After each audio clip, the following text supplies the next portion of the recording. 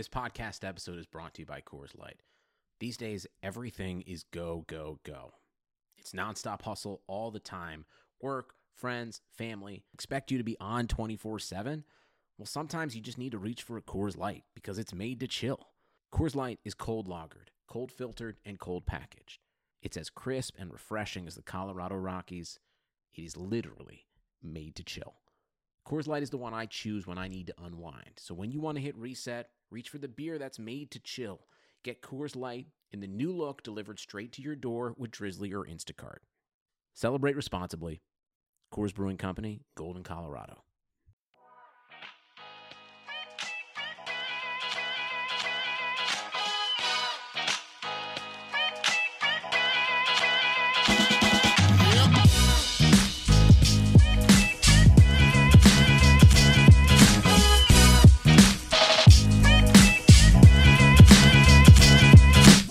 All right, welcome back to the Establish the Pass podcast. This is officially the overreaction episode. I am your host, Blake Lovell, with me my co-host, Dylan Reagan. And Dylan, we are going to deem this the overreaction episode because, man, after the first Sunday, we know how it goes. There's always overreactions to everything that happens. Some turn out to be warranted, I guess, but others... again, it's one game of a 16-game season. We don't want to go too far in the opposite direction, but lots of interesting stuff there on the first Sunday of the 2019 season, Dylan. I think it's important to remember last year 4 non-playoff teams, I believe it was, beat what ended up being playoff teams. The one that stands out the most was Ryan Fitzpatrick's 400, 500-yard show against the Saints in an absolute blowout. So, yeah, there's things you can learn for sure. It's still, games that matter with teams actually putting their best out there, putting their best schemes and things like that. But also at the same time, it's still week 1. A lot of these guys didn't play in the preseason. Not everyone's going to have rust from the not doing that. But overall, I think it's something that, by the end of the year, we have a game like the Bengals and Seahawks. We'll get to that, where the Bengals honestly could have won that game very easily. But do we think at the end of the year they're going to have a better record than Seattle? Probably not. So there's a lot to learn, but there's also some things we can hopefully flush out here. Yeah, we'll go through some of these games. We won't spend a lot of time on each of these games or anything like we do for the picks. So we'll just kind of run through our biggest takeaways from the week, just in really a random order, because there was so much to digest from the first Sunday, and there was just, again, when you think about it, like you said, it's a week where somehow, you're still kind of getting guys on the same page, and there are still things you're working out. And that was certainly the case for the Packers and the Bears in Thursday night game. We won't spend really any time on that one. We'll let that one just kind of continue to sit. It doesn't feel like one after there was some high-scoring games on Sunday. I don't think a lot of people are going to be going back and watching the 10-3 game between the Packers and the Bears from last Thursday. Bears got the win there. We were both wrong on that one, but you know what? I don't really care, because that was a game that's will probably look a little bit better the next time those two teams play, because that one was not exactly pretty. But Dylan, you mentioned Ryan Fitzpatrick last season, and I think it's a nice segue into starting with a team that Ryan Fitzpatrick played against this season, and that is, of course, the Ravens and the Dolphins. We went into this expecting the Dolphins to be the worst team in the NFL. The Dolphins are officially the worst team in the NFL. But I guess the question everyone's asking is Lamar Jackson, who throws for 5 touchdowns. The Ravens put up a franchise record 59 points in that game on the road, by the way. I don't care how bad the Dolphins are. Putting up 59 points, winning by 7 touchdowns on the road in the NFL is not exactly a common sight. Look, neither of us picked the Ravens to win the division. I'm not saying they're going to win the division at this point. We'll talk more about the teams that they're competing against. But certainly, I guess it looks a little bit better.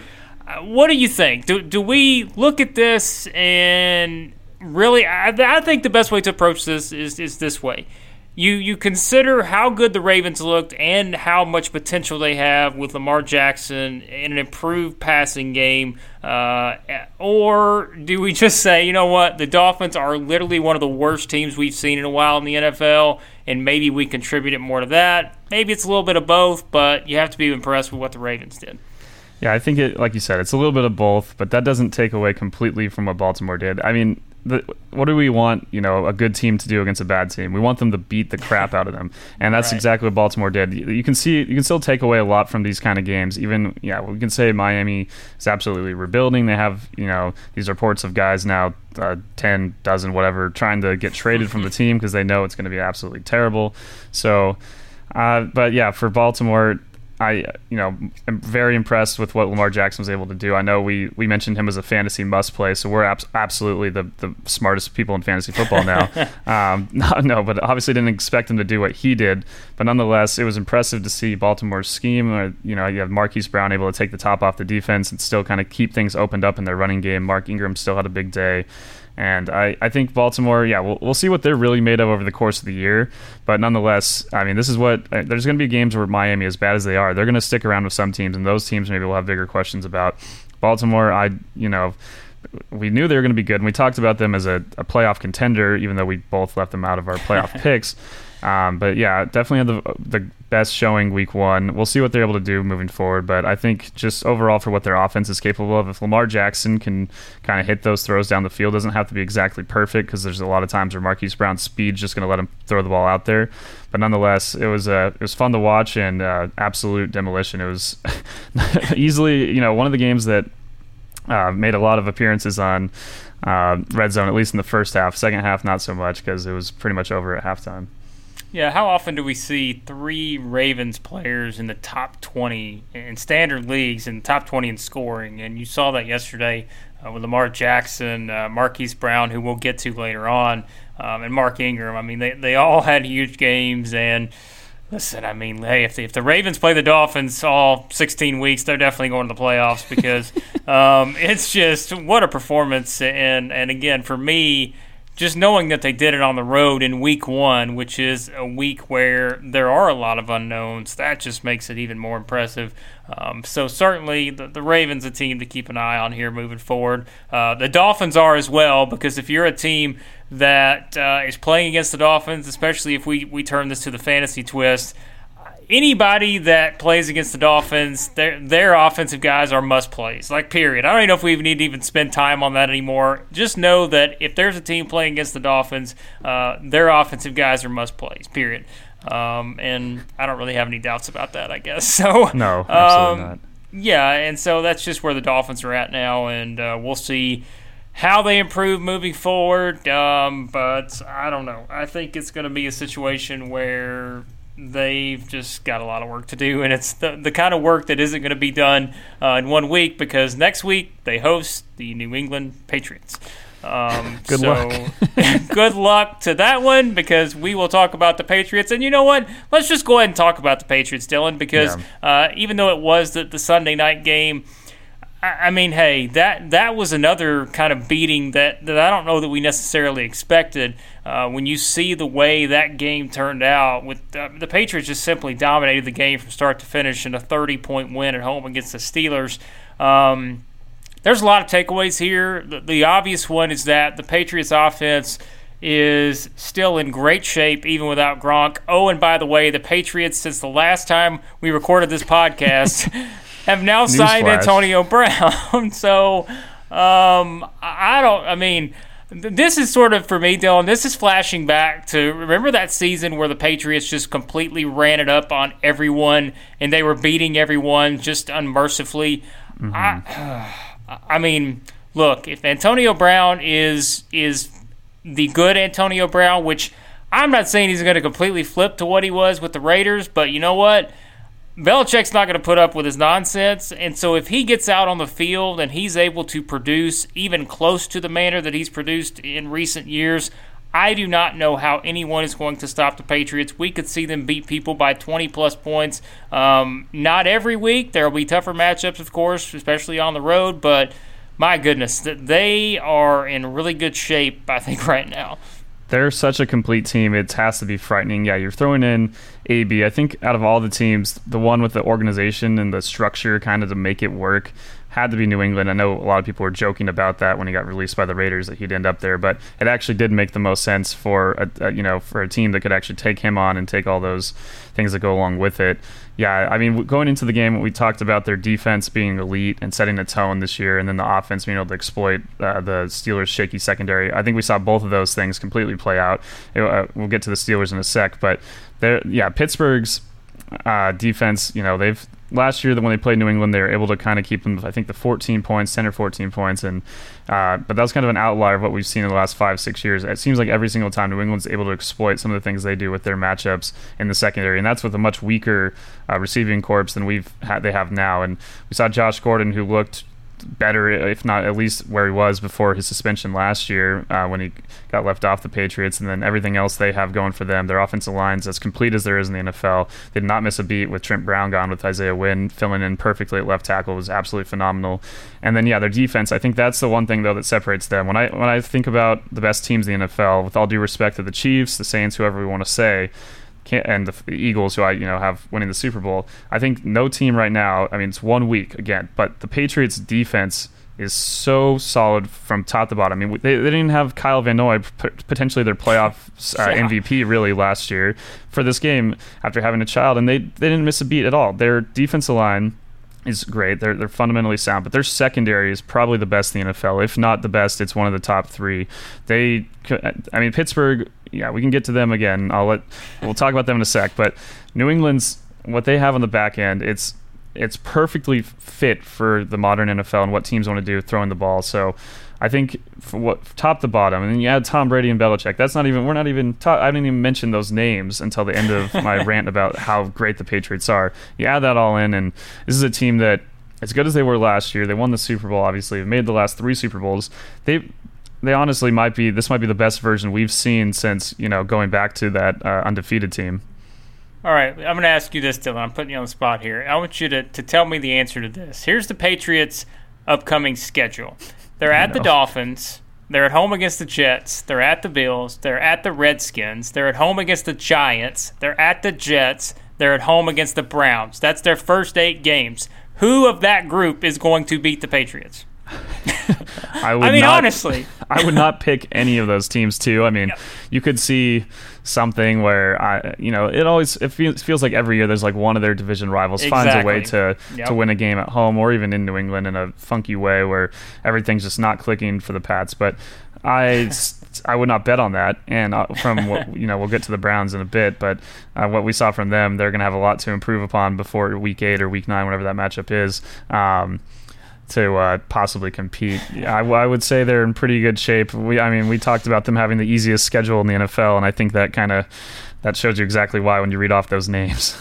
Great chance to go 8-0 after that. They're at the Ravens, they're at the Eagles, and then at home against the Cowboys. So those next 3 after that stretch there, certainly the Browns could get a lot better, make things interesting in that matchup. But, you're not going to see the Patriots as underdogs in any of those games they play probably in the first 8 games of the season. It's just not going to happen based on how they've looked thus far, and certainly now with adding Antonio Brown. But quickly, we'll touch on the Steelers. I told you this before we started recording. The Steelers, as good as the Patriots are, it's obvious as can be that the Steelers are not the Steelers in terms of their offensive potential without Antonio Brown, and people can like that, not like it. It was obvious. It was, again, even though you're going against such a great secondary that the Patriots have, there's just something that's obviously missing with the Steelers offense, and I don't know how quickly they find it. They're going to have to find it pretty quickly, but they are starting to pretty much understand, I think, at this point that there are just things that they're not going to be able to do without Antonio Brown on the field, and that could limit what they're able to do offensively. They absolutely lack the explosiveness that we've seen in the past, and we've seen them, last season, they didn't have Le'Veon Bell. They did have AB until Week 17, but they still were able to do things successfully in offense and still make plays. But in this game, it felt like the Patriots defense, as good as they are, it felt like they were just chilling. It felt like they were just sitting there like, you can have 4 yards. You can take this little play here and there, but we're going to get a key sack here. We're going to get a key tackle for loss, and you're not going to be able to do anything over the course of the game. You're not going to be able to continually move the ball on us. And, the Steelers could have put up more than 3 points, sure, but They have a lot of questions on the offense that I didn't anticipate quite as much. I mean, James Washington had one nice catch down the sideline. He really needs to probably step up if they're going to be able to take some pressure off Juju. I think Juju still can have a big year, as I've mentioned, but Stephon Gilmore did give him fits. He won a few battles here and there, but not enough over the course of the game to really make a big impact. And for me, though, the Steelers' defense is like, no matter what the Steelers' offense can end up becoming over the course of the year, the questions with what their secondary is, that I know it's the Patriots, and I know they're able to do a lot of things successfully, and it kind of is 2 points. You could, kind of take away with man what the Patriots want to do with some of these crossing routes at zone and stuff, but they're always going to find the weakness in your defense. There's only so many options, but at the end of the day, you can't leave guys just absolutely wide open on the Josh Gordon touchdown, where he's on the little route over the middle of the field. No one's there. There's completely dropped, lost coverage, and this is something that has haunted Pittsburgh secondary for, it seems like, the entire time since Keith Butler's been their defensive coordinator. I don't know. I don't know what the solution is. They try to make improvements with guys like Joe Hayden and whatnot, but overall, there's just not enough there. And their defense has great players. T.J. Watt had a few big moments for the Steelers, but it's just over the course of the game, these individuals, as we've seen Belichick in the past, he's able to scheme for them and kind of take them out of the game in terms of the big play potential and what they're able to do. TJ still almost had what could have been a sack fumble for Brady, somehow ended up being a completion to Julian Edelman when it just floated right to him. So, but overall, Pittsburgh's defense is a huge concern for me, and it's a this isn't the NFC with all these playoff teams that we're talking about 9-10 teams that can get in the postseason. The AFC is not quite that deep, but I still am a little worried about the back end of Pittsburgh's defense and what they're going to be able to do for the entire season. Yeah, on offense, they've got to get something from guys like Dante Moncrief and James Washington, too. I mean, those guys, those are their speed guys who have to be able to make plays. And, what Juju, a lot of attention is going to be on him. They've got to get something from those guys. I don't know what to expect from the Steelers. Again, 1 week, but we certainly have our concerns about them moving forward. Of course, I do, as my pick to win that division. So let's just go to the Browns, because the Browns are the next biggest storyline, I think, of the weekend. You and I, all we talked about all preseason was about how high we were on the Browns. You picked them to win the division. I picked them as a wild card team. They can still get there, but a 30-point home loss in week 1 to a Titans team that doesn't exactly regularly score 40-plus points in a game is concerning, and anyone who says otherwise would be lying. Dylan, there's so much here to me. I mean, the penalties was certainly something that stood out. When you get almost close to 200 yards worth of penalties, Baker Mayfield certainly did not look like himself in that game. You talk about getting outscored 21-0 at home in the fourth quarter. Boy, this was not the hype train did not want to start here, because this went about as bad as it could possibly go for the Browns, given all the hype that we had on them going into the season. Not the showing we were expecting at all. I think we during our previews, one thing we did bring up as a possible weakness was their offensive line. I think it's a bigger problem than we thought. Yes, Greg Robinson didn't play the whole second half after his kicking incident, so that definitely hurt them. But I think losing Kevin Zeitler, and just overall, I mean, we know the Titans have a good defense, and we talk a bit about how strong they are, but they were absolutely dominating up front. It was Baker, didn't look like himself, and it's a guy that we can succeed when he's under pressure and can make plays, but it was overwhelming. It seemed like it was every single play. Even you go to the safety and some of the other things where he got hit. I know he had a wrap around his hand and was getting that checked out. So for the Browns, they gave up 43 points. I'm not as worried about their defense, because a lot of that did come after Baker Mayfield threw back-to-back picks and then a few other short kind of fields for the Titans at the end of the game. But there still are questions with their secondary. There's a few plays where A.J. Brown leaked out, and really easy, 30, 40-yard chunk plays for the Titans offense. Obviously, the Derrick Henry screen, that was just schemed to perfection with what the Browns had called on defense. So there's moments with the Browns defense where they still, they had a number of sacks and were still able to get things done. But I think the bigger concern has to be the offensive line for the Browns. That's, at the end of the day, that Baker Mayfield is the heart and soul of this team, and his if he can't be protected and if he can't do the things that we've seen him be able to do, you see what he's able to do on that first drive when they had their opening script and they went right down the field and everything looked perfect and the whole place is going nuts. You felt like this is what we're going to see throughout the whole game, and it just wasn't going to happen. And I think unless they're able to address their offensive line, Greg Robinson able to stay on the field, avoid some of these penalties, it's not going to be easy for the Browns. And they play the Jets next week, and maybe they'll be able to get a win there. But then they face the Rams week 3. It's not, and their whole opening schedule, as we've kind of talked about before, is not easy. So yep. It's for Cleveland. I think it would have been preferable for them if their schedule had kind of been flipped. If the easier part of their schedule would have been at the beginning of the season when they're working everything out and getting everything put together, and then so they could kind of gear up for the tough stretch. That's not the case. So they're going to have to figure things out real quick and have to flip a switch, and they're going to have to make sure they win games like next week against the Jets. They're going to have to make sure they beat the teams they're supposed to beat, because if they don't, as we've seen, even going back to last year, they really struggled against better teams. They still have not, even when Baker Mayfield and Freddie Kitchens were united, they still have not beat playoff teams consistently. So, still optimistic, but definitely took a huge blow yesterday. You mentioned that schedule. 5 of their next 7 games are on the road. Their home games, those 2 home games they have in that stretch are against the Rams and the Seahawks, which are not givens by any means. Mm-hmm.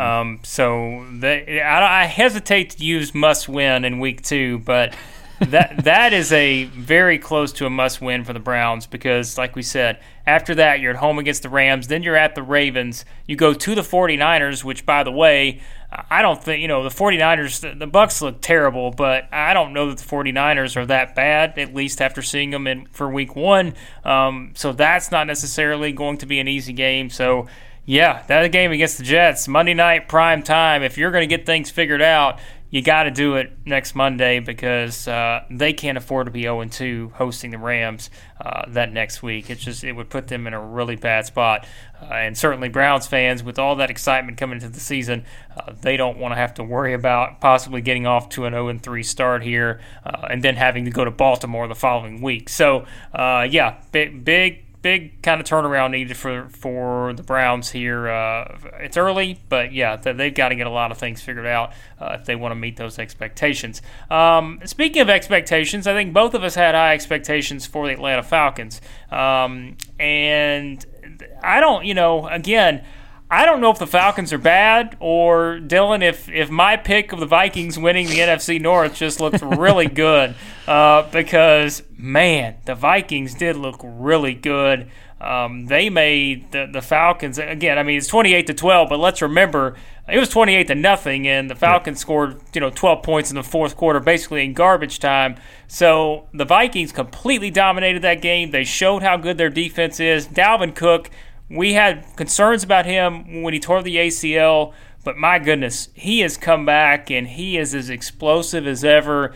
Kirk Cousins only had to throw the ball 10 times. This Vikings team, they look like the team that we thought, in terms of what their ceiling could be. They certainly showed that potential in week 1, and if you're a Minnesota fan watching that Packers-Bears game, I don't know. The Vikings, they look like a team to be reckoned with. Yeah, both sides of the ball from Minnesota looked like they had something to prove. The defense, we went into the game, I think you mentioned Matt Ryan as a concerning fantasy play, and sure enough, he always struggles against Mike Zimmer. He got those 2 garbage time touchdowns, and sure, that helped your fantasy scores a bit, but it didn't make an impact on the actual game itself. And the Vikings defense, they have so much continuity, and last year, even with all those guys there, they kind of struggled at times against better offenses. They looked like they had something to prove, and they came out and absolutely punched the Falcons in the mouth the whole game, did not let them do anything running the ball, did not, it seemed like every time a receiver or at the point of the catch was getting hit, just absolutely phenomenal from them. And Minnesota picked up right where they kind of left off at the end of the year with Kevin Stefanski taking over. The offense and the running the ball looked absolutely great. Dalvin Cook, this is the guy that we were looking at for, when he came out of Florida State. He was absolutely explosive. I'm getting chills just thinking about what this team can do if they have all the pieces working together, because this is another team that's really complete. And I think, you mentioned Kirk Cousins only having to throw the ball that many times. We'll see what Minnesota does in games where they fall behind and teams know they're going to be passing and they're able to pin their ears back and get after him. And that's one thing where he struggled with, but if Minnesota's this good at running the ball, it won't matter. It won't make as big of a difference. We see that with a lot of teams too, with the Rams even, where they rely on running the ball to kind of set up their pass a bit, or at least to keep them in good situations where they're able to throw with the defense not looking for it necessarily. So the Vikings, I don't know if there's as many takeaways for me from the Falcons. I think they're still going to be good on offense. I'm a little more concerned with their defense based on how they were kind of, again, physically punched in the mouth. Literally, if you take, there's one Dalvin Cook run where he ran right over Deion Jones, finished the run, looked down at him after and let him know about it. And those kind of plays where it didn't look like the Falcons were trying to prove something that they're worthy of being considered one of the playoff contenders in the NFC, whereas the Vikings made a statement. I think it's one game again, but these are the games at the end of the year with so many teams that are in the race for the playoff spots in the NFC. These are the games you have to win. You have to beat the other contenders, and Minnesota got it done in a really impressive fashion. Yeah, and if Kirk Cousins does have to throw the ball a ton. I mean, think about it. He's got Adam Thielen and Stephon Diggs and Kyle Rudolph. Not and bad. It's like, no, and that's why the Vikings, if their defense is playing that way, they've just got a lot of options on offense, and people will have their concerns about Kirk Cousins in big games, and maybe if they find themselves in a playoff race where they're having to win a game, let's say in December, mid-December or something, that's understandable. But boy, if they keep rolling like that, if they play defense like that, there are going to be a lot of teams that are going to be really frustrated when they play the Vikings, and that will equal a lot of wins in Minnesota this season. But for the Falcons, I'm with you. I'm not as concerned. They have a chance. We mentioned the Browns having to bounce back in prime time. The Falcons will have a chance to do that on Sunday when they play the Eagles, at home. So that's a big game for the Falcons. If they can come back, win that game, then you feel a little bit better about Atlanta moving forward there. Certainly have the talent. They just need to get some things together after what had to feel like a deflating performance, because that was a one-sided game, and the Vikings certainly a lot of confidence now moving forward. Some other games here, Dylan. Now, we won't spend much time on the Bills and the Jets because it was pretty much the Bills come back, win that game. Speaking of deflating, I think that was a deflating loss for the Jets, but I think Jamison Crowder, he was the story of this game, even though they lost. My goodness, Jamison Crowder getting 17 targets in a game. I don't know that we expected to see that, but hey, good win for the Bills, and I don't really know there's anything we could take away from this game, to be honest. This was kind of that traditional Bills-Jets game where it's not always pretty, and I don't know that we really know enough about either team to really expect a whole lot moving forward. I know before the call I mentioned, this is a game that we both last week when we picked our games kind of struggled with because we could see either team winning, and sure enough ended up being a close game. But behind the actual score itself, Buffalo did have an impressive outing. They had 23 first downs, only 10 third downs attempt on offense. The big reason this game was even close is because Buffalo allowed the interception return touchdown and had a negative 3 turnover margin. The Jets had everything set up for them to win this game. They had those teams that win the turnover battle by 3 rarely lose, let alone teams that also add in a return touchdown like that. The Buffalo outgained them 370 to 223. I think Buffalo's defense looked absolutely amazing. I know we were high on them and what they're able to do down the stretch of the season. I don't know with Josh Allen and this offense still, but I think there were some takeaways there, at least on Buffalo being a little better than I expected with those numbers. Yes, they won by 1. And for the Jets, I think a popular kind of trendy pick for a playoff spot. I still think they have a lot of questions because if you can't win games against teams like the Bills when you win the turnover margin by that much and have all those things going for you, I'm not sure you're really ready to get into the postseason. Yeah, just because you have Le'Veon Bell doesn't mean you're going to immediately become a playoff team. And I think the Bills, those are the games, and you mentioned it with like the Falcons. If you're the Jets and you're wanting to get to a playoff game, those are the games you have to win. You just can't afford to drop those kind of games. You still have to play 2 against the Patriots. But on the flip side, hey, you get 2 against the Dolphins. So at least you feel like you're going to get 2 wins there probably. That's a tough one if you're a Jets fan because that's one they let get away. But, yeah, not a whole lot to take away from that one, and we'll see if either of those teams can sort of make a move here moving forward. Let's talk about a couple other AFC matchups here. The Chiefs and the Jags, 40-26 win for the Chiefs, and you had the Chargers beating the Colts in what was maybe the most exciting game of the day. In overtime, a 30-24 home win for the Chargers.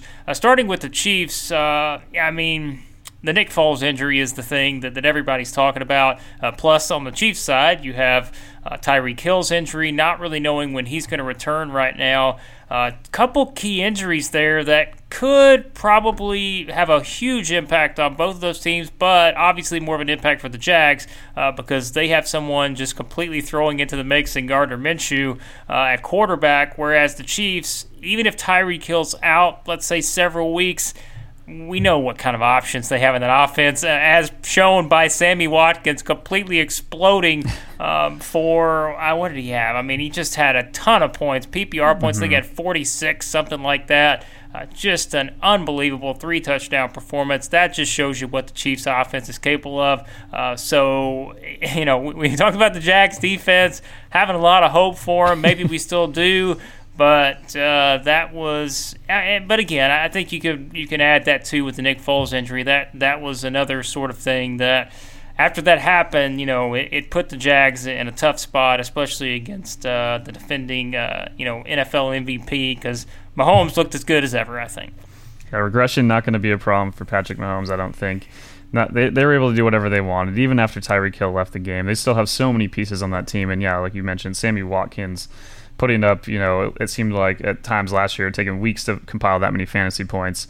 So great to see him having a big role in that offense. And I think overall they're going to be fine there. I think more concerning for the Chiefs, when I think in the big picture compared to teams like the Patriots, Gardner Minshew comes in for the Jags and still goes 24 for 27, something like that. Yeah, he only had 3 incompletions, I think. Yeah, so I think the Chiefs' pass rush didn't really make the difference that I was hoping they would when they could, they had a pretty sizable lead, and they know that Jacksonville's going to be having to throw the ball, and they still really couldn't stop it anyway.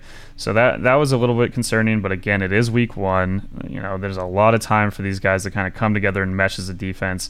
I think for Jacksonville, obviously very disappointing to lose Nick Foles, especially after he throws that beautiful touchdown. And you see that's kind of what the patented over-the-top lollipop 40-yard on-the-money pass we saw him throw for the Eagles in their Super Bowl run a couple years ago.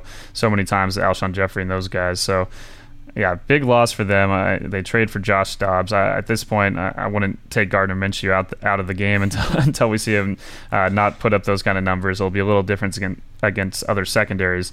But for the Chiefs, I think overall, the one thing, Jacksonville still should have a pretty decent defense by the end of the year, and Kansas City's offense is so good that they're still scheming things wide open. I mean, Mahomes made a number of great throws, but overall, it seemed, again, like it's not fair when you have a coach like Andy Reid who's drawing up these plays that end up with, and these weapons on the offense that are wide open so many times, and Mahomes is hitting them all right in the money. It's fun to watch, and doesn't really seem fair sometimes for some of these teams that feel like they have talented defenses. They're just getting out-schemed out there, and you add in the talent of Mahomes, and it's why the Chiefs are still, at the end of the day, going to be right in the conversation with the Patriots and some of these other teams in the AFC for a Super Bowl run. Yeah, LaShawn McCoy, how about 10 carries, 81 yards too? I mean, he broke off that big run. He's fitting in, seemingly fitting in fine there. But like we mentioned, the Chiefs' probably biggest threat in that division is the Chargers. They did get that overtime win, and we talk about standout performers. We mentioned Sammy Watkins. For the Chiefs, Austin Eckler. I mean, this guy. Hey, we saw his versatility last season. But we really saw it yesterday in that game because, I mean, this guy can just do so much in terms of whether it's, he had some good runs. He certainly, when you think about his value as someone who can catch the ball out of the backfield, he made some, just incredible plays. He's just got that shiftiness. I love Austin Eckler, but you know what, Dylan? I also like Justin Jackson, and just having those two guys has been something where even with Melvin Gordon out, and seemingly at this point it seems like Gordon is not going to play for a while, if you're the Chargers, you're still feeling okay. On the flip side, for the Colts, yeah, it was a tough loss, but I'm still okay with where the Colts are at, with Marlon Mack rushing for 175 yards, 174 yards. Either way, I think I felt pretty good about both of these teams now moving forward, even in what was a tough loss for the Colts. I know I said I thought the Chargers' offense would be fine without Melvin Gordon, but I did not expect Austin Eckler to look like a complete back as he did yesterday. yeah, the Chargers offense was humming the whole game. I expected a little more from the Colts defense. I thought over the course of last year they kind of came together and looked like a better unit. I almost said San Diego again. Los Angeles still able to move the ball, able to kind of do what they wanted all game on offense. If you take away that Malik Hooker interception in the end zone, the Chargers at least are able to kick a field goal, and kind of this game doesn't have the insane ending that we ended up getting.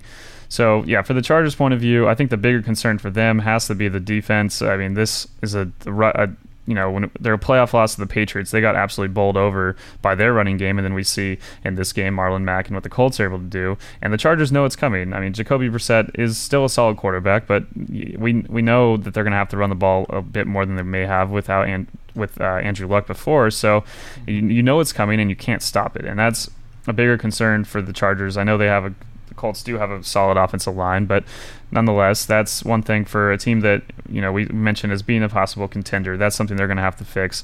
And like you said, for the Colts, this is a game that I know I picked them to win the game as my upset of the week. They almost pulled it off. I think still good things to see from them. Still going to have a say in this division. I think they have too much talent on both sides of the ball.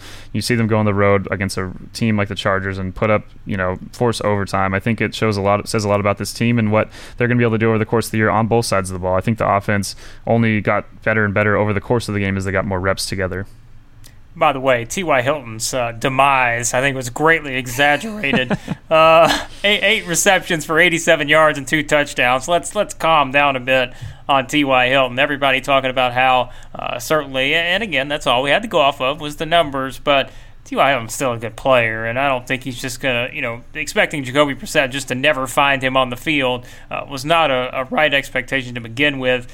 He's going to be just fine with that type of effort. Now, what happens around him, that could be the important thing, because Devin Funchess, we know with the injury now, that could be the most intriguing part of this when we think about the Colts offense. You know what you're getting with the tight ends with Eric Ebron, but he only had 1 reception.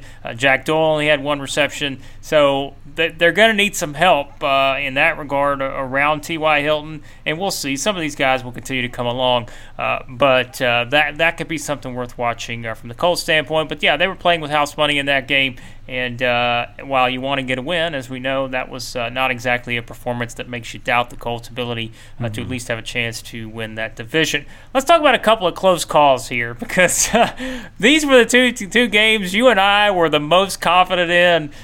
We were just sitting around. We just had all the confidence in the world that the Eagles were going to beat the Redskins. That was you.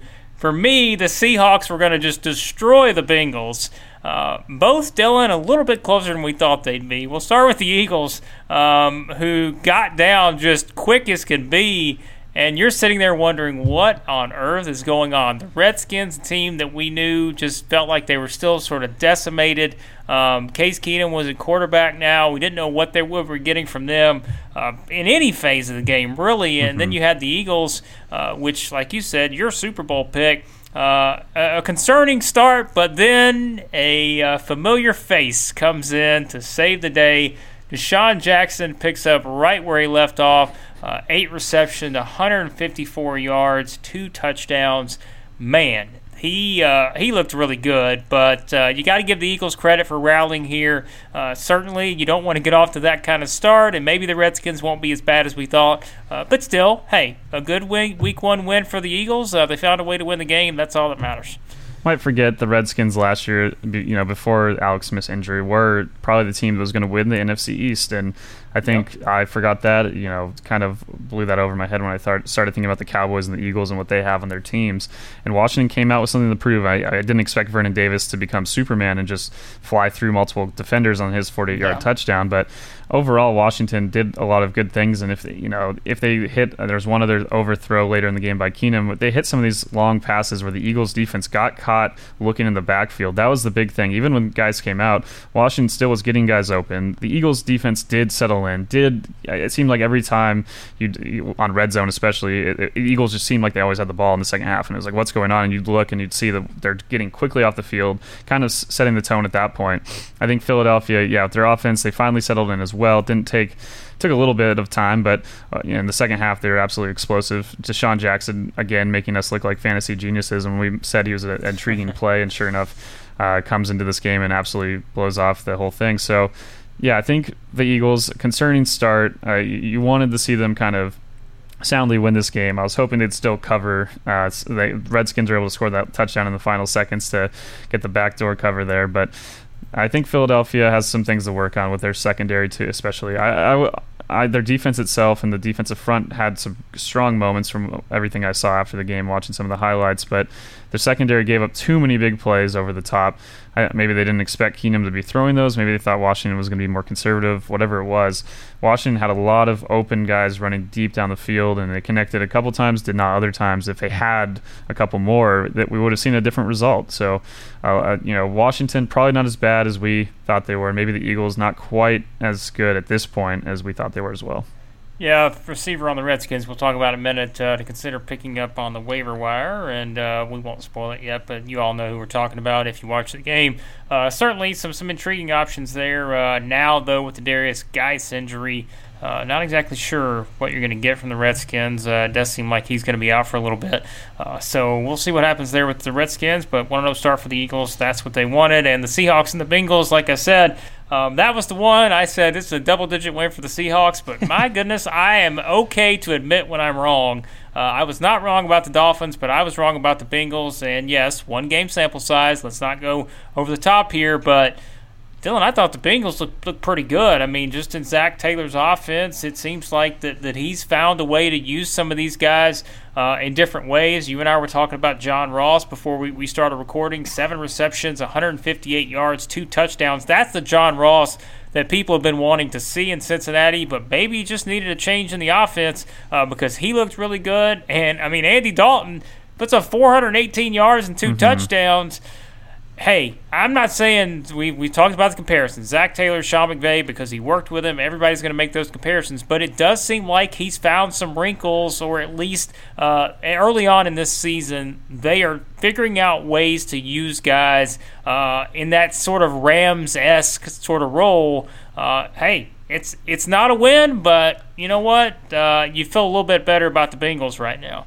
I think if you ask anyone on the Cincinnati coaching staff or the players, they will say it should have been a win. They really had the opportunity there. They missed a few times that they got in the red zone, were not able to score, whether it be missed field goals or other things. So Cincinnati overall, it felt like they were going to win this game. They felt like they had enough opportunities, and they just could not capitalize enough. And Seattle, we get fourth quarter, Russell Wilson arriving a little early with a deep pass to DK Metcalf, then finally the first target of the game to Tyler Lockett, who was being double and triple covered, according to him after the game.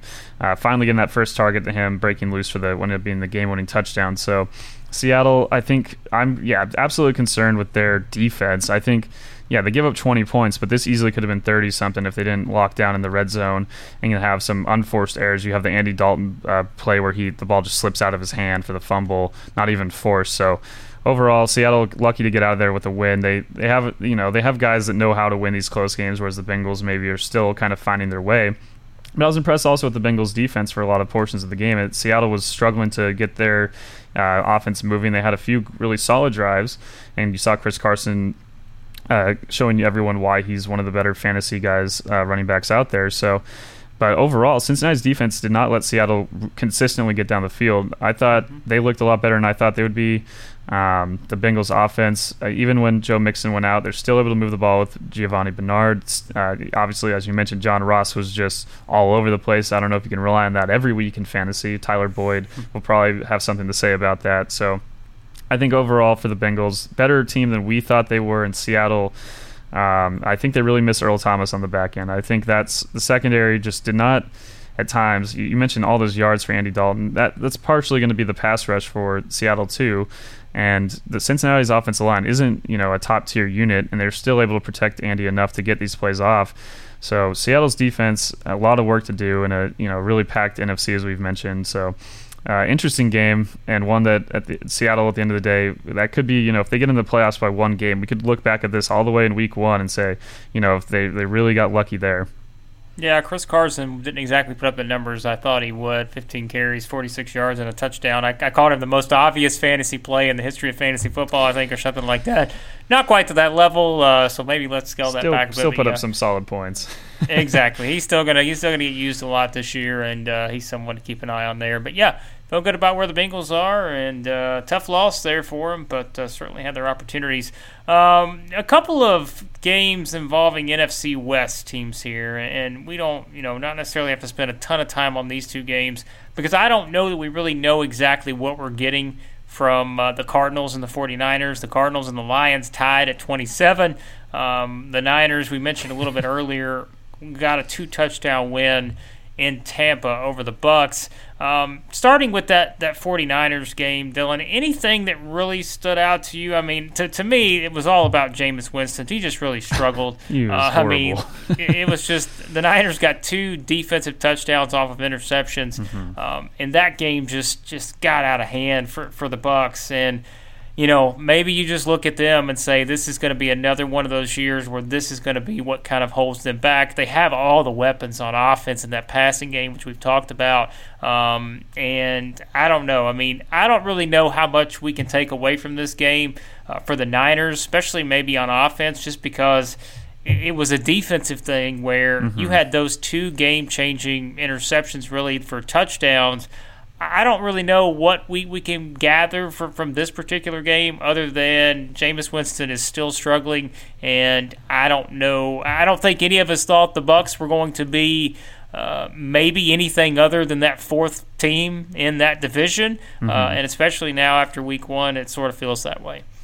Yeah, this is a game that I expected both teams to put up huge numbers. You end up with a total of 48, not quite the over, but again, like you said, it was mostly about the defense. And we look at both these teams, I don't think the defenses really improved enough to perform as well as they did. I think it says a lot more about where the state of both of these offenses. Bruce Arians has worked, magic with so many quarterbacks, but Jameis Winston might not be one that he's able to get that trick with. They have all the tools on offense. You're playing a team in the 49ers who their secondary. This is a team that only had 2 picks last year. I tweeted this out. They had 2 interceptions last season. They had 3 yesterday.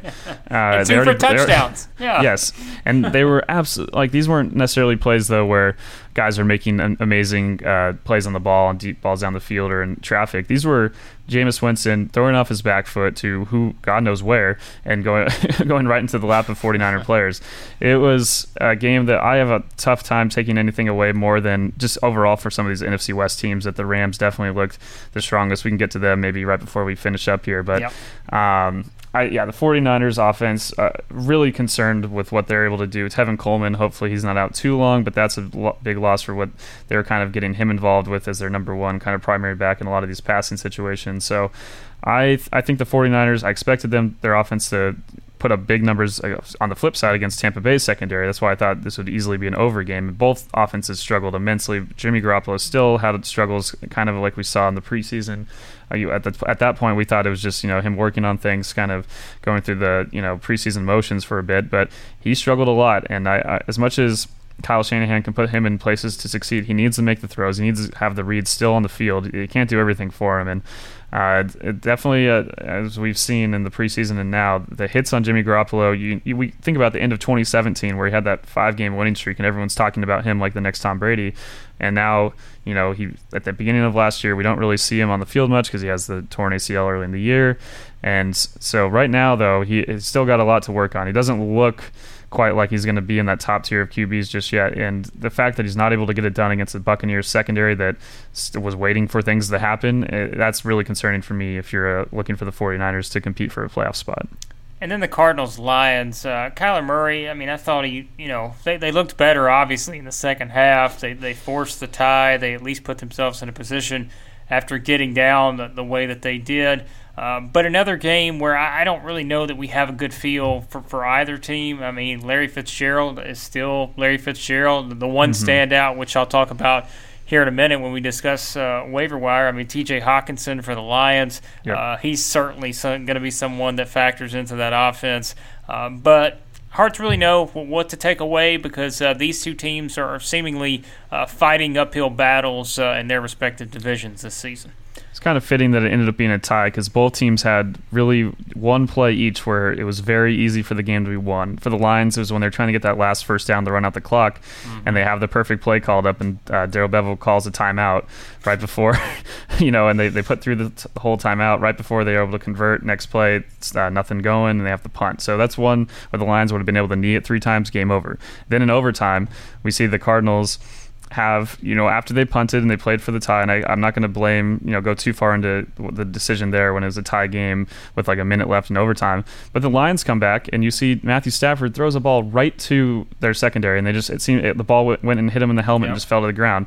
And both teams were trying to throw the game away. It was kind of like you saw really promising things, as you mentioned, with TJ Hawkinson, obviously Kyler Murray in the fourth quarter primarily, and then in overtime at points looked, you saw why he was the number 1 pick, and he showed off his arm and some of those things. So you saw good things from both these teams, but at the same time you saw the reason why they're not teams that were really being considered for playoff berths, because they just could not finish and had those chances. So fantasy wise, for both teams, maybe Kyler Murray, a lot of fantasy owners that did start him were feeling pretty bad until the end of the game, and he still put up pretty solid numbers. And then for the Lions, their defense looked like it was going to be a solid unit again, like it was kind of last year at certain times, and then they started looking like they had no chance to stop Arizona every time they were going up and down the field. So a weird game. Both these games that we just talked about, very odd. Hard to take away really too much for me yet. We'll see what Arizona is able to do against some of the better teams in the NFL. Same with the Lions. They obviously play in a tough division. So really both teams, if they're going to make a noise at the end of the year, ties aren't going to be what helps them. No, I don't think getting 3 ties or something like that's going to help you make the playoffs. But yeah, I way too early for me to gauge anything really on either of these two teams because they do feel sort of similar in some ways, and that, like I said, that they are kind of fighting an uphill battle to try to make the playoffs. But let's wrap up with 2 teams here and 2 games where you have 2 teams in particular that will not be fighting an uphill battle probably to make the playoffs. That is the Cowboys and the Giants. Dylan, to me, I don't know what else you can say here. It went about as well as we thought it would for the Cowboys, even though I will go ahead and tell you, not picking the Cowboys to make the playoffs is going to turn out to be a huge mistake for both of us, because that was just something where you do it every year and you just really overthink things. The Cowboys have a ton of weapons now that Zeke's back. Dak goes 25 of 32 for 405 yards and 4 touchdowns. You don't get to play the Giants every week, who I don't think, to be honest with you, I don't think the Giants look terrible. Like, I'm not saying they're going to be good, but I just think the Cowboys have the potential to be that good, and if that's coming from the guy who didn't pick them to make the playoffs. But, I don't know. I mean, the Giants are going to be a team that's going to be playing from behind a lot. There's certainly some fantasy value there with some of their guys. I mean, Saquon Barkley had 11 carries, 120 yards. But Kellen Moore, I thought, called a really good game for the Cowboys. Their offense has so much flexibility, so much versatility. I mean, the Cowboys are – we mentioned this earlier. I mean, hey, they're going to be 3-0. They play the Redskins and the Dolphins next. They're going to score a lot of points probably in both of those games coming up. Cowboys look really good. Giants, we know where they're at. They're in rebuilding mode. I'm not saying they're going to be great, but maybe with some of the guys they have on offense like Barkley, Evan Ingram, at least maybe they have some opportunities at some point to pull off some upsets here or there. There's a lot of people discounting the Cowboy win just because it was against the Giants. But again, as we've talked about, you're still supposed to soundly beat teams on your schedule that are inferior to you, and that's what they did. And I think it was great to see the Dallas Cowboys offense where they're not just running a bunch of 8-yard hook routes and kind of just relying on Zeke to manpower his way through guys. A lot more creative things going on with Kellen Moore. I've talked about him a bit as their offensive coordinator. I thought it was a really good first showing for him. I think overall it's put Dak in a lot of good positions to make throws that he's able to down the middle of the field. And Dak's, as much as we talk about some of his things with inaccuracy, he made some really solid touch throws down the sideline to guys. So I think it was, as you mentioned, a really promising game for them. And yes, they're not going to play the Giants every week, but they do have one of the softer schedules in the NFL. They're going to play a lot of teams that they are better than. And if they play like this, they're not going to have all those one-score wins they had last year. They're going to have 18-point wins like this. I think the Cowboys are going to be a factor. And yeah, one that we both overlooked, not just because of the talent they have, but also their schedule does line up quite well. Yeah, I think they're going to be okay. They're in good shape. We sincerely apologize to all the Cowboys fans for not picking them to make the playoffs. Again, I think we may have sort of overthought that, but we relied on other teams. It didn't look as good in Week 1. Hey, we're not saying the Cowboys are going to make the playoffs after 1 week, but they did look really good, and so that's a positive there in Dallas. Let's wrap up with the Rams and the Panthers.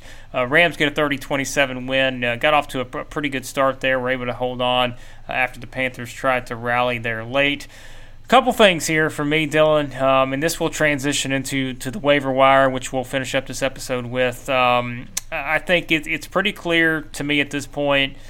Todd Gurley looked good in the second half. He looked, he made some good runs. I thought he looked okay.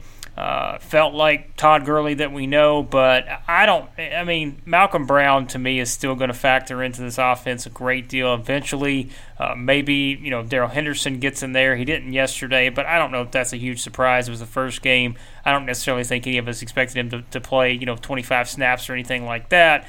But the Rams got the win. I didn't think it was their best performance, but to go on the road and get a win over a Panthers team that could be a playoff team with Christian McCaffrey, who just once again one of the better players in the NFL. There's just no doubt when you consider what this guy can do. I mean, look at his stats. He had 19 carries, 128 yards and 2 touchdowns, had 10 receptions for 81 yards. Christian McCaffrey can do it all. But the Rams get a win on the road, and a good win, but I'll tell you, I still don't know exactly what we're going to get from Todd Gurley the entire season. I don't know exactly how the Rams are going to use him.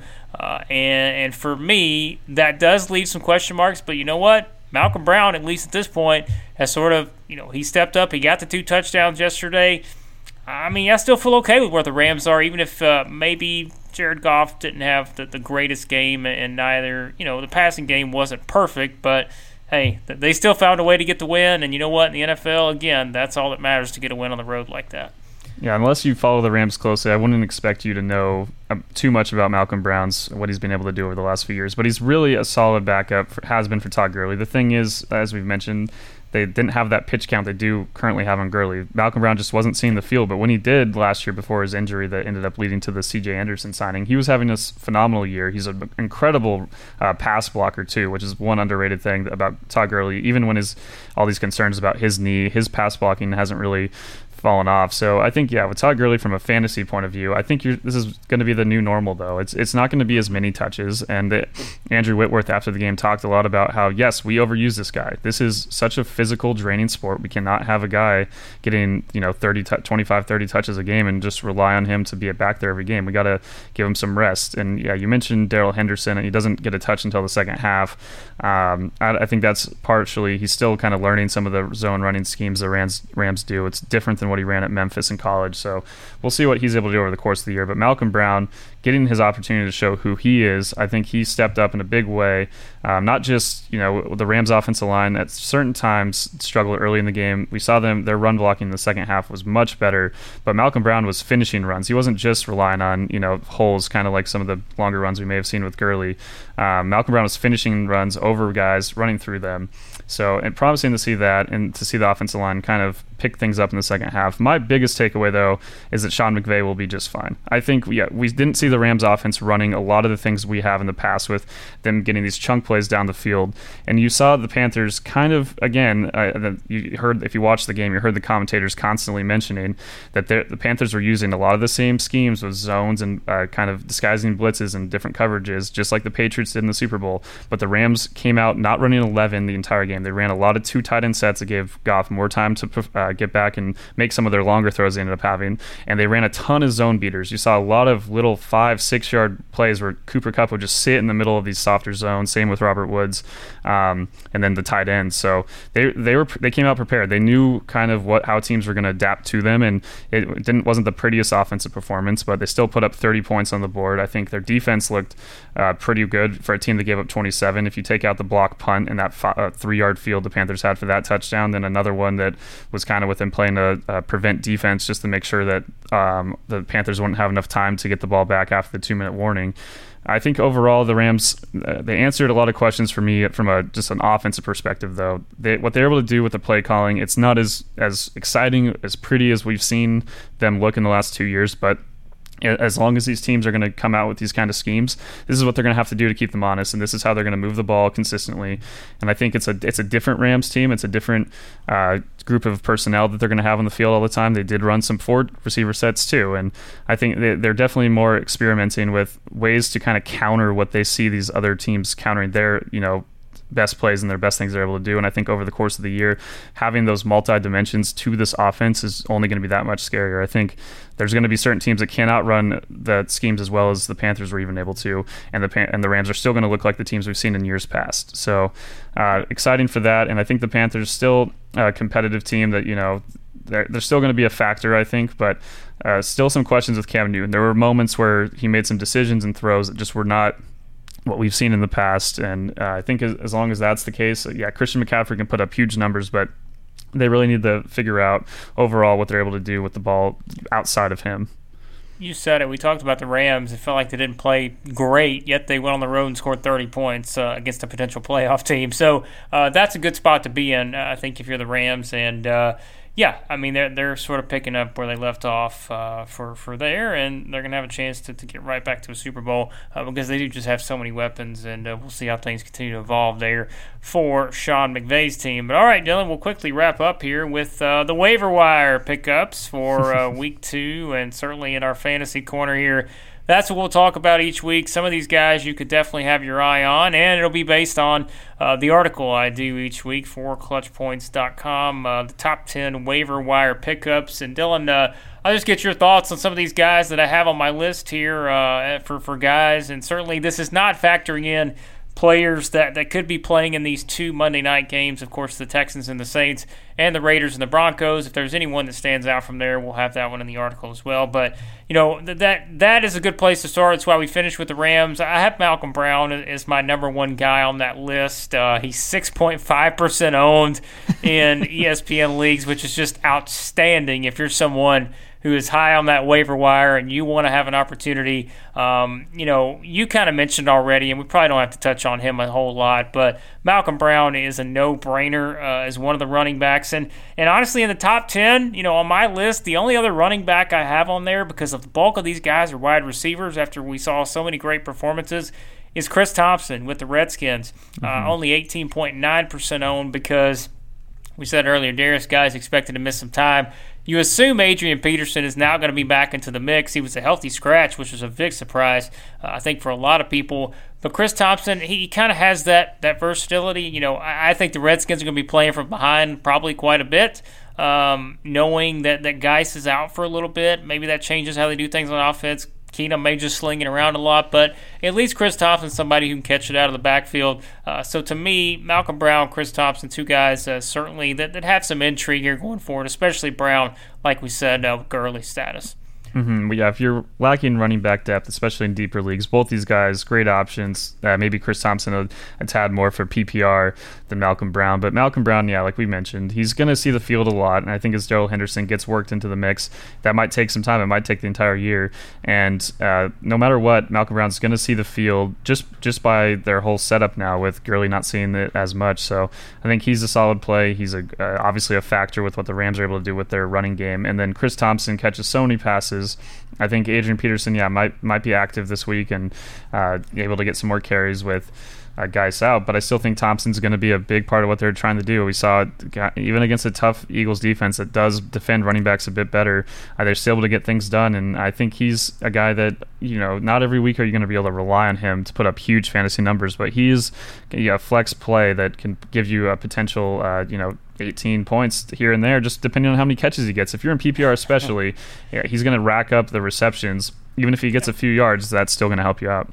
Yeah, for sure. And again, like I said, this week's waiver wire pickups are pretty wide receiver heavy, and the only other player I have on this top 10 list is that's not a receiver is TJ Hawkinson, who we mentioned earlier, 30% owned in ESPN leagues. I mean, for me, Dylan, if you see a rookie like this, who I know it's one game and we don't have the sample size, but it's clear that he is going to be a big target in that offense. We saw it in that game against the Cardinals. Stafford was looking for this guy. He's someone who's going to at least have a lot of opportunities, and there's a reason why he was one of the best tight ends in this group this year in this draft class. I think T.J. Hockenson is someone to pick up because we know the Lions are going to throw the ball. As much as we talk about Kerryon Johnson and all that, I never know. You can't trust the Lions' backfield, in my opinion, because you never know exactly who's going to get the carries, how exactly that's going to shake out. But seeing how T.J. Hawkinson's played, I think he is certainly worth a look if you're someone who maybe drafted tight end and maybe just said, hey, I'm just going to go with somebody who may not necessarily pan out. Hawkinson's got a pretty big future there in Detroit. Yeah, it's 1 week, as we mentioned, but it's still against a Cardinals defense that overall in the past has been really good against opposing passing games fantasy-wise, and especially tight ends. So you had a guy that outplayed his projection by almost 400%, just based on how, what ESPN really thought he was going to be able to do in this game. You see why, as you mentioned, why the Lions valued him so high. I think that when they have a tight end in their offense that's a really big receiving threat, it helps out everything else they try to do. And that's why, even though, the Lions ended up kind of stalling at the end of the game and overall not putting up as many points as they may have been able to, you still saw a team that was able to move the ball more consistently through the air than last night against a team that overall has been pretty good against the pass for a lot of these stretches. So T.J. Hockenson, absolutely. We play in a deeper league at Clutch Points. Otherwise, he would probably be on the waiver wire, and I'd be trying to swipe him up. He's owned in ours, but otherwise, 30%, as you mentioned. Those other 70% of leagues, get on this guy right now.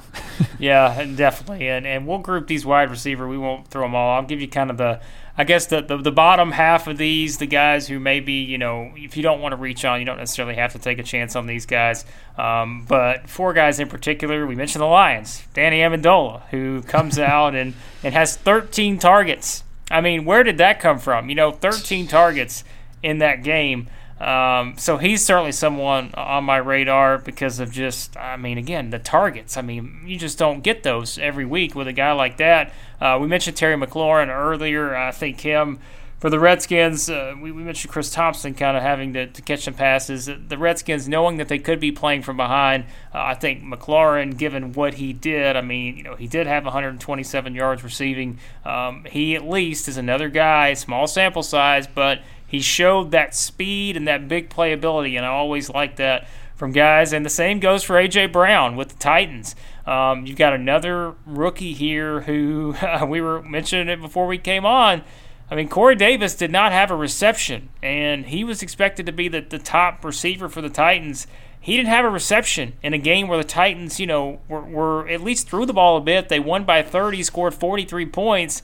Corey Davis didn't have a reception. Meanwhile, A.J. Brown caught 3 of his 4 targets for 100 yards, had a 51-yard play. I think he had 55 yards after contact. I like that upside. I don't necessarily love the Titans' offense, but you know what? I can go with a guy like that or at least take a chance on him if I have to. And then DJ Chark with the Jags, we don't know what to expect from the Jags situation at quarterback, but you know what?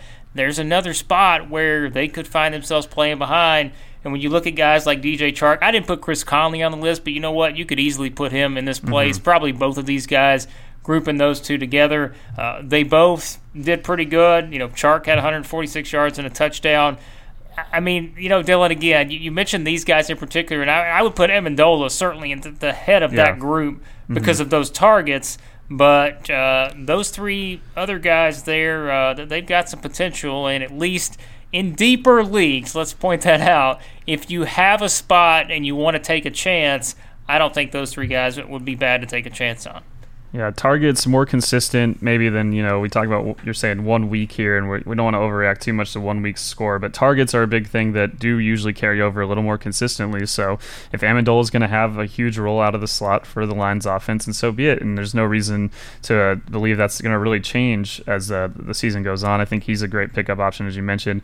Obviously, Terry McLaurin, I think, you made a great point. Washington's going to be behind in a lot of games, and they're going to have to be throwing the ball. Someone's got to catch it, and he made a name for himself real early Conley. I think he impressed with a lot of his routes and kind of things he's able to do against that Eagles secondary and breaking free from bigger name guys on the outside. So someone that I will definitely keep an eye on in our league.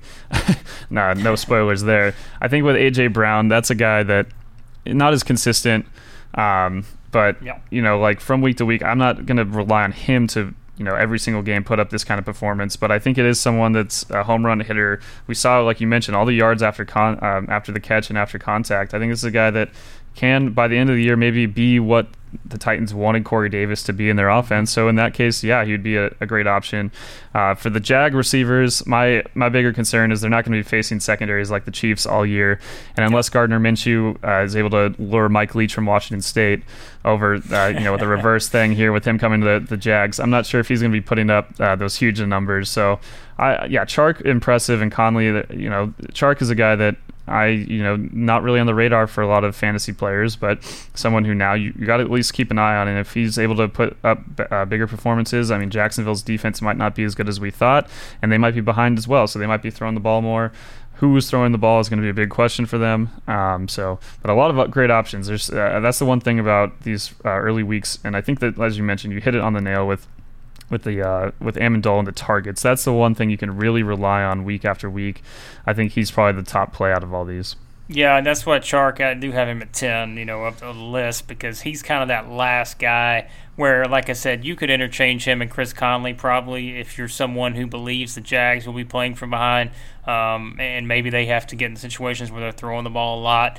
Some of those could be interceptions, certainly, but at least maybe opportunities there. And we can't forget about Dede Westbrook, who's also in that mix. So maybe some options there on the Jags, but without Nick Foles, sure, it does kind of limit what they can do. But of the other wide receiver group, these are the other three guys I have, and I think one of these guys is just, I love him. He's the man now, and that is, of course, Marquise Brown with the Ravens. Now, Is Lamar Jackson going to have, a ton of passing touchdowns and a perfect passer rating every week? No, but I am all in, Dylan, on Mr. Hollywood Brown here because this guy had 147 yards, 2 touchdowns on just 4 receptions. He's not going to get to play the Dolphins every week. He didn't play a ton of snaps, but that breakaway speed we just mentioned, that is huge. Another guy I have on this list, John Brown with the Bills, that's an offense that, they're not going to score a ton, but, he's only owned in 35.3% of ESPN leagues. If you need a wide receiver, it does seem like John Brown is someone who has disappointed fantasy owners in the past, but he also has that speed to be able to score. We saw that against the Jets. So those are a couple guys. And then John Ross, who we mentioned earlier. If they use him the way they used him against the Seahawks, John Ross at 4.8% ownership in fantasy leagues right now. All three of those guys are certainly possible options, and honestly, I would probably look at all of them and say, if you have someone, a wide receiver that just completely flamed out in week 1, and you're looking at it and saying, hey, that guy was a late draft pick, I didn't really care, he's not someone I see having high upside, you could at least entertain these three guys right here. Yeah, I think with the Ravens and Bills, it's a similar kind of situation with two teams that are going to run the ball a lot, that are physical, and are going to draw a lot of guys in the box. And then they have these deep options like John Brown and Marquise Brown who are going to take, be a kind of their way to set the tone and as soon as they get everyone kind of creeping in far enough, they're going to hit that shot. And as long as Josh Allen and Lamar Jackson, not traditionally thought of as the most accurate deep throwers, but Lamar Jackson was on the money every single time. I don't care how open these guys were. He was throwing pinpoint balls down the field, which is great to see. I think Marquise Brown's role is going to stay similar all year. I think overall the Raven receivers are probably something you should look at. I think Willie Snead's got somewhere under 3% ownage rate, and he's going to be another option for them that's maybe kind of that Michael Crabtree role from a year ago. So I think the Baltimore receivers, Bill receivers, these are guys that are not really being owned because we don't think of these teams as throwing the ball as much, but we saw what the Ravens did, and I think even with the Bills, they're going to play defenses that aren't as good as the Jets, and you're going to see John Brown make a difference. And yeah, John Ross, fantasy owners, maybe they've just grown tired and they don't want to deal with it. But if he has this role, we'll see over the course of the season, obviously. But Cincinnati with Zach Taylor, this is a guy that maybe is going to have kind of in this new offense a more defined role that really utilizes his talent and what he's able to do. Staying on the field has been an issue for him. But even when they get AJ Green back, you're going to have AJ Green and Tyler Boyd on the outside. You're still going to have John Ross running, some of these routes over the middle of the field and, kind of little different things, a little more unique packages where he kind of feels, a lot different looking player than Cooper Kupp in terms of his overall size and speed, but still a guy that, he can kind of be factored in with the scheme that Zach Taylor's trying to do to really get these opportunities. And when he gets the ball in his hands, he's obviously quite explosive. So, if you have the room for an option, I think Marquise Brown for me would have to be the top one, just because he's not going to put up these numbers every week, but I still think he's going to be the kind of guy that no matter how many targets he gets, a lot of them are going to be deeper down the field ones that are going to be chunk plays for you in fantasy. So all great options though, a lot of intriguing things. No matter how deep your league is, there's always someone waiting for you to get picked up and improve your team. Yep. Malcolm Brown, Marquise Brown, and John Ross are the three guys I would prioritize just in terms of their potential. Like I said, everyone else I could probably look at and say, hey, if I need them, great. If I have a spot, great. If not, you don't have to be overly concerned about it. But those three guys in particular, I think certainly need to keep an eye on here in this particular week as potential waiver wire options. So, all right, Dylan, that'll wrap it up. Running through week one here, certainly we've still got a couple games we haven't even talked about yet, and those two should be entertaining in their own right with the Texans and the Saints and the Broncos and the Raiders. We'll talk more about them on our next episode, but before we do that, let's let everybody know where they can find all our stuff here, as we have got a ton of stuff going up NFL-wise at Clutch Points now with the season underway. You can find the Establish the Pass podcast on iTunes, Spotify, SoundCloud, pretty much any podcast outlet you use. If you're listening to us, we appreciate it. Any reviews, subscriptions, all that's all great. For our NFL content, as Blake mentioned, he'll have his waiver wire pickups article with all these more in-depth analysis of all these guys coming up tomorrow morning, and it's going to be every Tuesday morning or Tuesday midday. So look for those as you're trying to make your additions to your teams. And then overall, all of our NFL content on ClutchPoints.com, the Clutch Points app. Just search go to the NFL section on the app or on the site. Just go to the NFL tab, and all of our news is there. Just search fantasy football. You get all our fantasy football articles. We do a lot more breakdowns of guys from this week, more outlooks for players next week, and some of the more promising plays if you're just looking to plug a guy in for maybe one game here and there. We don't have bye weeks yet, but there's still a lot of guys that are going to have promising matchups. As Blake mentioned, anyone that's facing the Dolphins, go after them right now. I mean, that's going to be hard pickings with the Patriots, but I don't care. Get Jacoby Myers, whoever it is, whoever you can get. Get Jarrett Stidham if you have to. Go get Jarrett Stidham. Brady's going to play a quarter, and then Jarrett Stidham's going to play the rest of the game. Maybe a defender will come in for a pass play. Who knows? Just get them involved. So, appreciate all the fans and everyone reading and listening. So, a lot of great things. We're only getting started right here. Yeah, we're sorry for alienating the entire Miami zip code, but you know what? It's you guys know if you're a Dolphins fan, you understand. Trust me, you already know what to expect this season. So we're not telling you anything you don't already know. But lots of great stuff going up at ClutchPoints.com. Check all that out, and we'll be back in our next episode to preview Week 2, which does as well offer some really fun matchups. So we'll be back here on the Establish the Pass podcast.